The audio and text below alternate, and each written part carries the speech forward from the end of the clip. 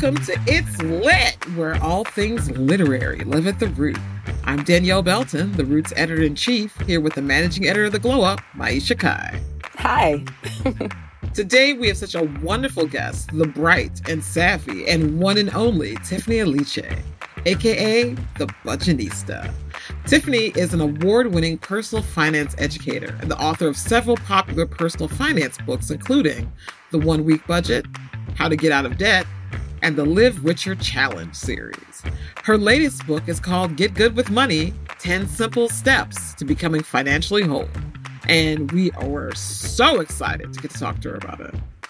I mean, excited for me was, I needed this conversation because, I know I did. Listen, look, a lot of us look real together on the outside.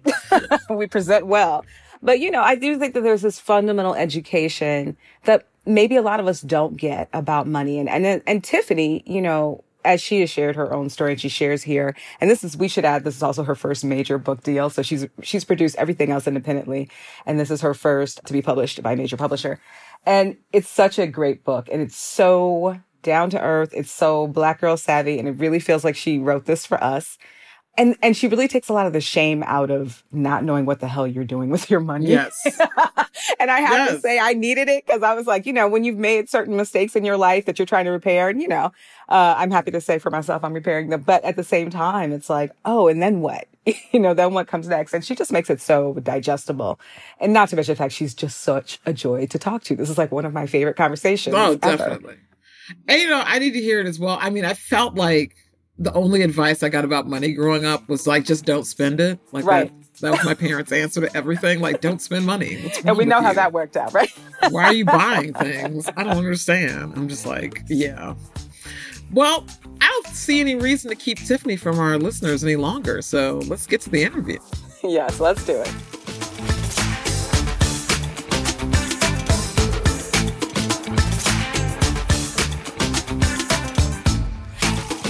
Tiffany. Hi, how are you? I am awesome. Welcome to It's Lit. Yes, it's lit indeed.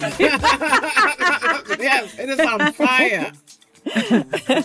We are very excited to have you with us today and, to have what we think is a very necessary conversation. But to kick things off, since It's Lit is a podcast about Black books, Black writers, Black thought leaders, we always like to start our episodes by asking each of our guests to name at least one book that has blown their minds. It's like made you rethink what a book could be. What was that book or books for you? That book for sure was Their Eyes Were Watching God by Zora Neale Hurston. Because I was always an avid reader as a kid. But when I read that book, it was like the way she writes, it's poetic, but it's prose. I just remember thinking, how is she doing this? It was just the language is so beautiful. It's like she writes in cursive. You know what I mean? I don't know how else to say it. She's just like her. That definitely was a book that I remember reading and falling into and feeling like I lived, with Janie and Teacup. And I just remember like one of my favorite lines is, put me down easy, Teacup. I believe she said, I'm a cracked plate. Oh, yeah. And like, how visual is that? Like, she felt so fragile. Like your favorite plate is cracked and just one hit and it's done. Mm-hmm. And the fact that she felt that way. Yeah. So I know I'm rambling, but like, I love that book. We don't blame you. It's that was an amazing beautifully book. Described. Beautifully described. Yeah. So, Tiffany, your latest book, Get Good with Money, 10 Simple Tips to Becoming Financially Whole, is very, very timely. I know I needed to read it. Yes. Especially given the economic crisis so many people have been experiencing in the past year. Especially women. Mm-hmm. Yes. Mm-hmm. Women have been heavily impacted by this pandemic. And given typical publishing timelines, we're assuming this project began pre-pandemic. Not really. Really? I mean, what? See, here's the thing. I have always self-published because I'm a loner. I'm like, I could do this, girl. I don't need you. Oh, I love this. And I literally have like 5 other books. I have a children's book I self-published. So I didn't know what timelines were. It wasn't until I was done and my friends were like, wait, but but you just signed in January, you know? And so like it happened just as the pandemic was unfolding. I got like signed, I think in like January and started writing like a month or two after that. Wow. And it just like flew. I mean, they gave me maybe like 4 or 5 months to finish the book, which I thought was normal. So people were like, nah, sis. But what I will say is that because like I said, I'd never been through the publishing process, and I had to do my proposal, and I didn't know what was normal as far as like, how many people are interested. And so my book agent, she was like, we have 9 people interested. I'm like, is that good? She's like, 4 is good. I must say that's excellent, actually. Yeah, that's amazing. And then all 9 came to the table. Oh, wow. Like it wasn't like I met with all 9 and all 9 were like, yes, I absolutely want this book. And they all bid for it almost all to the end. Oh, wow. And Heather was like, in my 20 something, 30 years of being in the business, I have not seen this. And I was just like, that's a lot of pressure. That's amazing. It is amazing. Yeah. Yeah. So to be a Black girl getting like a big book deal, because Penguin Random House is the largest. I mean, now that they've merged, they're the largest book publisher, I think, even in the world. Mm-hmm. And so to be there and not just there, but I mean, I've heard horror stories where people are like, I haven't heard from my publisher since I signed. That's not me. They're emailing me like 4 or 5 times a day. We meet every week. So it's just been an amazing experience, especially to show up the way I look, how I present. I mean, my hair is natural. My skin is chocolate. Like, I don't sound like your average whomever, and I'm in the finance space as a sister, showing up as a sister. It's just been nothing short of amazing. Well, I mean, it is amazing, but I don't think it's surprising because, you clearly know your stuff. In fact, you were, fun fact, you may remember this, that you were one of the earliest interviews on the vertical that Danielle and I helped co-create and that I manage now at The Root, which is the Glow Up. And that's a vertical that is largely, we focus on Black women's empowerment. And I know women are a huge part of your platform. Black women are a huge part of your platform. And you've helped more than 1 million become more financially successful and stable. And that's doubled since we did that interview. I mean, obviously you're giving advice anybody could use, but did you strategically build this platform for and about and on the strength of Black women, or did that kind of, evolve? Was that a strategic focus? It evolved. So in the beginning, like so many people, when they start a business, I was just like, I'm for everybody, because I was just starting. I was just like, I don't know, it's money. So like whoever wants to listen. And then I realized who was listening were women that looked like me. And then, so it probably took, I want to say, the first 9 months to go from I'm from everybody to, I'm speaking directly to Black women because that's who's listening. And they're like, oh my God, thank you so much. Like, you look like me. You sound like me. Like, my cousin is like you. I love, depending on the age of the woman, because I'm 41. Depending on the age of the woman is how she connects. She's like, the young girls would be like, ooh, that is Auntie Tiff. Okay. Like my age mate to be like, that's my sister or my cousin, or, so I just love that there's this familiar sense, because first one, I am one of 5 girls. I have grown up with sisters. I remember when I used to get into arguments with my friends when I was younger, I'd be like, girl, I was born with friends. Right? Don't try me. I go home and play with all my sisters. Right. I don't need you. So I have been like just inundated with feminine energy, Black girl energy my whole life. And so I see my audience, dream catchers, that's what I call my audience. I see them as an extension of my sisters, as an extension of Karen, the oldest. I'm second, then Tracy, then Carol, then Lisa, And so it feels so good because I don't have to code switch. I can show up exactly as myself. The best compliment I get when someone meets me in person, like at Whole Foods or wherever, as they're like, girl. And I'm like, girl. And they're like, girl. And it just means that like, you are you. The way you do your lives, it's you. The way you rock, the way you sound, there's no switching. And I always say this as a teacher, that as my role as a teacher, because I used to actually be a school teacher, so I don't turn any student away. So anyone is welcome to come, but know that I'm speaking directly to this audience. And as long as you don't, like in the book, I say sis multiple times. Yes. Yes, you do. because that's who I'm speaking to. And especially to the men, I'm like, look, you're a guest of a guest, so you eat last. That's what I tell the men, like, you can come, but keep it real cute. But yeah, so I don't turn anyone away. But I always make it very, very clear that I'm speaking directly to Black women because we need to be spoken to. We have been left out of this important conversation for far too long. Absolutely. And, I think it's worth noting that we are having this conversation just after Women's Equal Pay Day. And we already know that's a full 4 months of some change before Black Women's Equal Pay Day. And, one of the really disturbing statistics that came out at the top of this year was that Black and brown women have suffered the highest job losses amid the pandemic, as you referred to earlier. And given that tremendous instability and the fear that so many of us, our sisters, our cousins, our aunties, et cetera, are feeling right now, how are you hoping that this book will help guide that core audience through this time? Well, I think like literally in the dedication, I dedicate it to my dream catchers, which I said are y'all, my audience. And I say in the dedication, this is my love letter to you. Mm-hmm. Because I want it to be the lantern that you hold as you walk through your journey.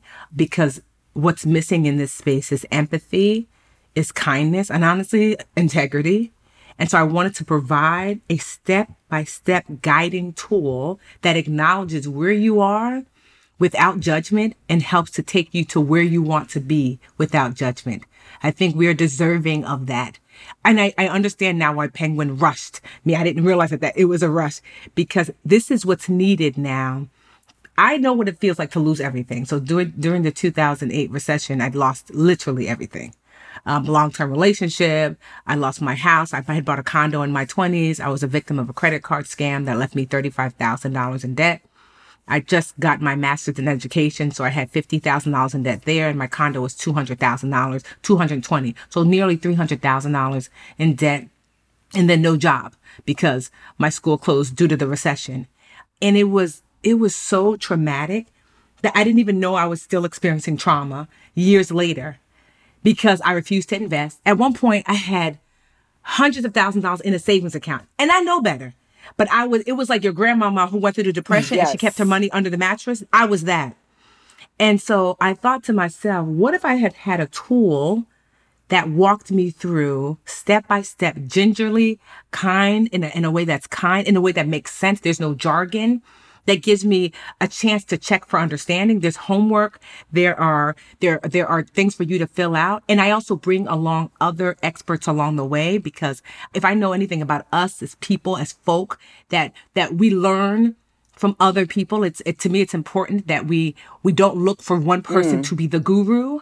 I don't believe in that. I'm your financial girlfriend and I will bring other friends along because I don't know all things. And I think it's important to be okay with admitting that and saying, but my homegirl Tony, she's my, and everybody in there is brown, which I love. It's so cool. Yes. There are going to be people who read that who are not going to realize that. I was like, right away. Oh, you know, I was like, I need a financial expert. And look at all these people that she's like.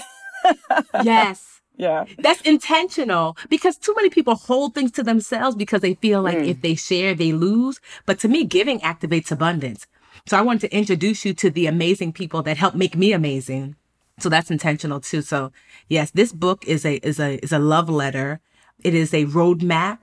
It is the prerequisite to the rest of your financial life. It will help to create the financial foundation you need. That's what financial wholeness is. The 10 steps to financial wholeness.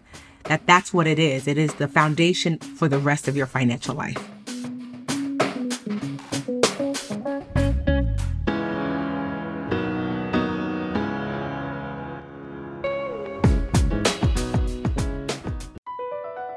BP added more than $70 billion to the U.S. economy in 2022 by making investments from coast to coast. Investments like building charging hubs for fleets of electric buses in California and starting up new infrastructure in the Gulf of Mexico. It's and, not or. See what doing both means for energy nationwide at bp.com/investing in America.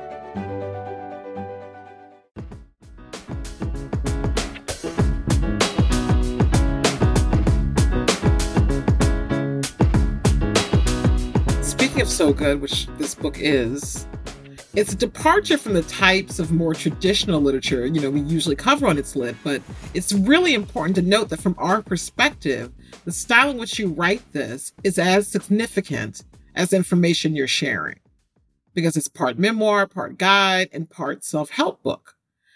You're clearly a reader, but every financial expert isn't automatically a great writer. Did that come naturally to you?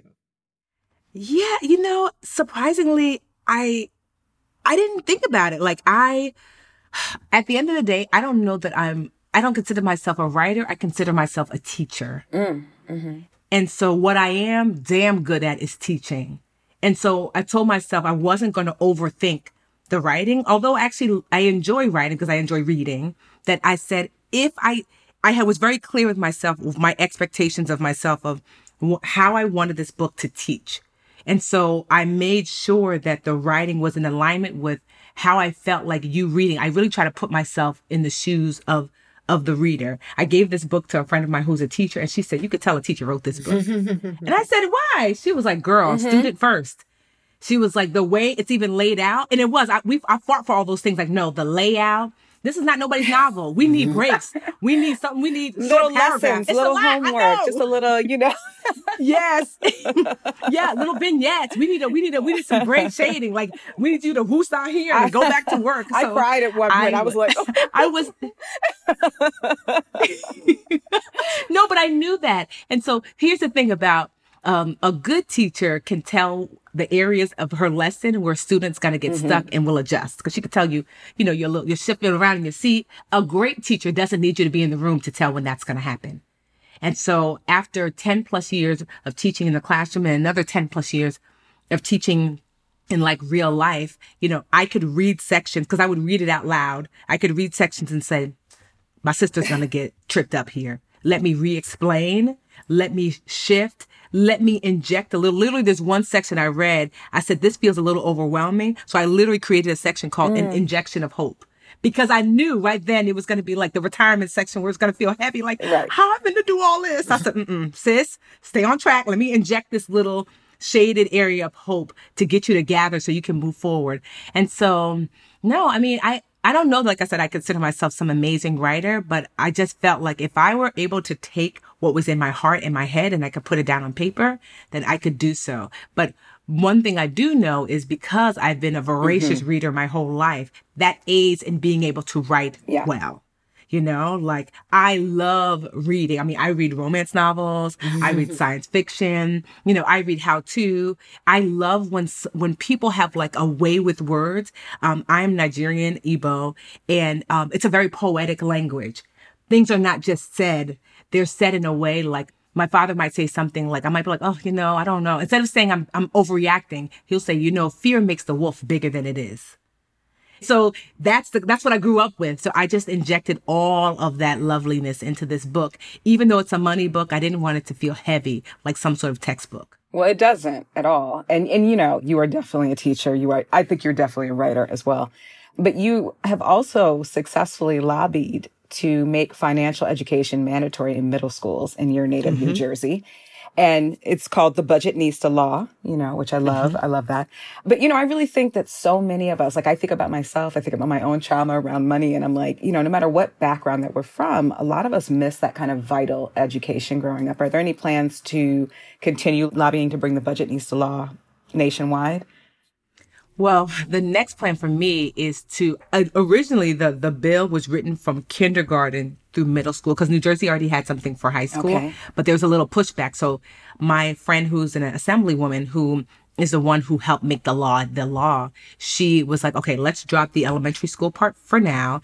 Let's successfully make sure the middle school part is put into action and then go back for it. Because I wanted that when you stepped into school, that all the way through 12th grade, you're getting money every year. So it's not the first time you hear about credit is when you're 18 years old and signing up for a credit card.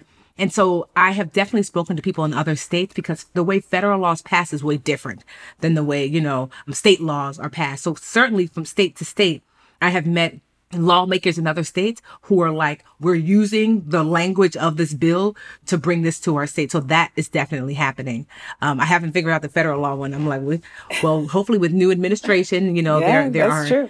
new possibilities. But there's other laws that I'm working on. Angela and I, because I was a victim of my home being underappraised because of the color of my skin. And I live in Newark, which is blackety black. Yes. Think Oakland, think Dade County, Brick City, stand up. And I knew as soon as he walked in, that was going to happen. And sometimes you even doubt yourself. But as luck would have it, a writer from the New York Times had reached out to me about the appraisal process and how it's notoriously racist. Mm-hmm. And I said, I actually have a story for you. And she said, well, can I see your appraisal? And I said, sure. And she said, because we're going to give it to our independent New York Times appraiser. I was like, that's right. Sent it in. And he was like, wait, I thought you said your house was newly renovated. I was like, we ain't even been here 5 months. We went every hinge on every doorknob, and every doorknob is brand new. That's how new the renovation was. And he was like, well, he has it here that this house has wear and tear. Wow. And he has it here that the other comparables to this house are broken down properties, not properties that have been renovated like your house. I said, how was that accidental? It's not. So she and I are actually working on appraisal law. The bill is written and we're just waiting for it to be seen and voted on to make that appraisal process one that if you decide to be racist, you can lose your license. And it educates the homeowner, because the appraiser it would be mandatory for the appraiser to give you a checklist of what to expect. And if you feel like your home has been underappraised, what remedy, there is, like, where do you call? Because I had no idea. Where do you call? Who do you reach out to? So that way the appraiser knows that he's giving the homeowner the education they need to bury them if they decide to come up in here and say my house is worth less because I'm Black. And so financial education across the board really is my passion, because it is a tool that's used in this country and beyond to suppress us. Yes. Because if you make less and then everything you own is worth less, how do you get ahead? But then these bootstraps that they speak of. Mm-hmm. And so for me, Get Good with Money is the foundational tool to do the best you can with what you have. And then what I do out in the world with the laws and things like that are to help even the playing field so that your tools are maximized even further. I love it. Oh, that is amazing. I love the whole thing. Yeah. I'll be busy. Listen, I love the whole thing. You changed the world, girl. You're changing the world. I know, my boyfriend's from Newark, so I was like, yes, Brick City. Yes. Oh, that's amazing. I think we all know that amid the pandemic, people's relationship to money has changed dramatically. A lot of us have been overspending the self-soothe. I know I'm like the biggest. I'm terrible at this. And it seems like suddenly everyone's a financial expert with advice on how to spend our stimulus checks or start a quarantine business. Do you have any thoughts on so-called LLC Twitter?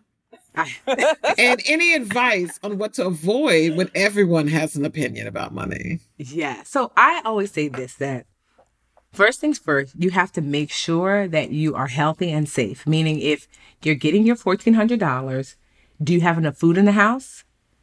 Is your rent paid so you don't get evicted, even though there's an eviction moratorium? Still, some of these landlords out here, because they're struggling as well, some of them, and some of them quite honestly don't care. So you should use that $1,400 to take care of your basic needs first. If there's money left over, great. Are you behind on any bills that are necessary? If you're not behind on any bills and you don't have this necessity for food, shelter, clothing, water, great. Do you have an emergency fund? If not, use that money to fund the emergency fund. You have an emergency fund? Great. Then you can potentially say, I might want to start to pay down a little bit of debt. I wouldn't go super crazy with paying down debt, because having an emergency fund right now is more important than paying down debt, because we see like you need cash on hand. Mm-hmm. If you don't have any debt, great. Then and only then, if you could check those boxes, I don't need any food. I'm not behind on any bills. I have my emergency fund. I don't have any debt. Then you might want to consider investing that money, or using it potentially you could use it to, I wouldn't say start an LLC, but at least to test out maybe an idea you might have for a business. But that's after you check off every single other box. Because really, if you jump to this side of the equation first and it doesn't work, how are you going to support yourself later? For me, it's always safety first. Put on your safety vest first. because those things are there for when your foundation is safe. In a world of everyone is teaching you how to trade and buy GameStop and options, and I'm over here like budget, save, credit, debt. I realized the other day, I was like, Tiffany, you taught preschool for 10 years. You're still teaching preschool. You are still teaching the fundamentals of what you need to build the rest of your life. And so that's what I adhere to. I know it's not as sexy, but if you had the fundamentals, like if I could teach you how to read and write at 4, sis, wherever you go in life, you'll be fine because they can't hide nothing from you because you could pick up a book and figure out anything if you can read and write. My mother it's says the same thing, right? It's the same thing with financial fundamentals, right? Like I want you to start with the financial fundamentals. That's what Get Good with Money is all about. Because if I can give you that, then when it's time for you to invest and trade stocks and options, all those other things, you want to invest in real estate, you want to start a business, you can do all those things knowing that you have this rock solid foundation that can't be shaken, that even if those things don't work out, you still can come back to your foundation. And that's what I'm wanting for all the queens out there, that I want you to have a strong foundation. So no matter where you go in life, no matter what financial house you build, that I know that you are rock solid and I know that your family is rock solid. I felt the love in that whole Amazing. thing. I felt the love. Amazing. Thank you. Oh, that's so good. And Tiffany, thank you so much for joining us on It's Lit. You're welcome. Can I share where people can get good with money? Of course. Absolutely. So literally the name of the book is the name of the site. You can go to getgoodwithmoney.com. And what's so great is I identify Black bookstores. I rotate them out. Right now, depending when you listen to this, but right now, Source of Knowledge Books in Newark, New Jersey. I had to rep for the hometown. All right. Right? I've had Mahogany Books up there. We all love Mahogany. That is like the bookstore that everyone goes to. President Obama did his book launch there, and I'm going to be doing my book launch there. And I'm at The Budgetnista on every platform. Instagram, Twitter, Facebook, YouTube, The Budgetnista. Follow. Exactly. Everyone follow The Budgetnista. And read this book because it's incredible. It's really an incredible book that we all need no matter where you are in your financial life right now. Yes. Get good with money. Thank you, Tiffany. You're welcome.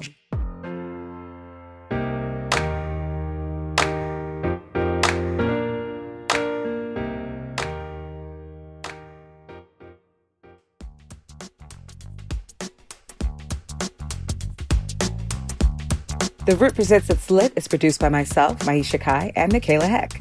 Our sound engineer is Ryan Allen. If you like the show and you want to help us out, please give us a rating on Apple Podcasts. It really helps other people find the show. If you have any thoughts or feedback, you can find me on Twitter at Black Snob or on Instagram at Belton Danielle. And you can find me at Maisha on Twitter. That's MAIYSHA, and at Maisha Kai on Instagram. And before we go, we always like to talk a little bit about what we're currently reading. Maisha, what are you reading these days?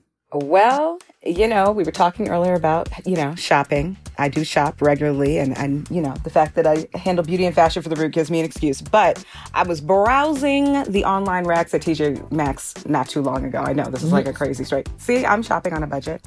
And I came across the collected autobiographies of Maya Angelou.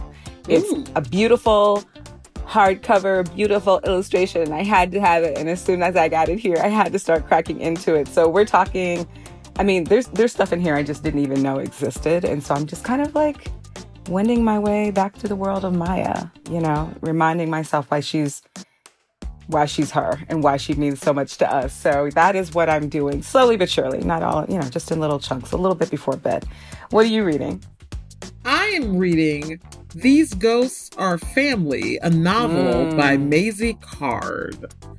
This book was recommended by Robert Jones Jr.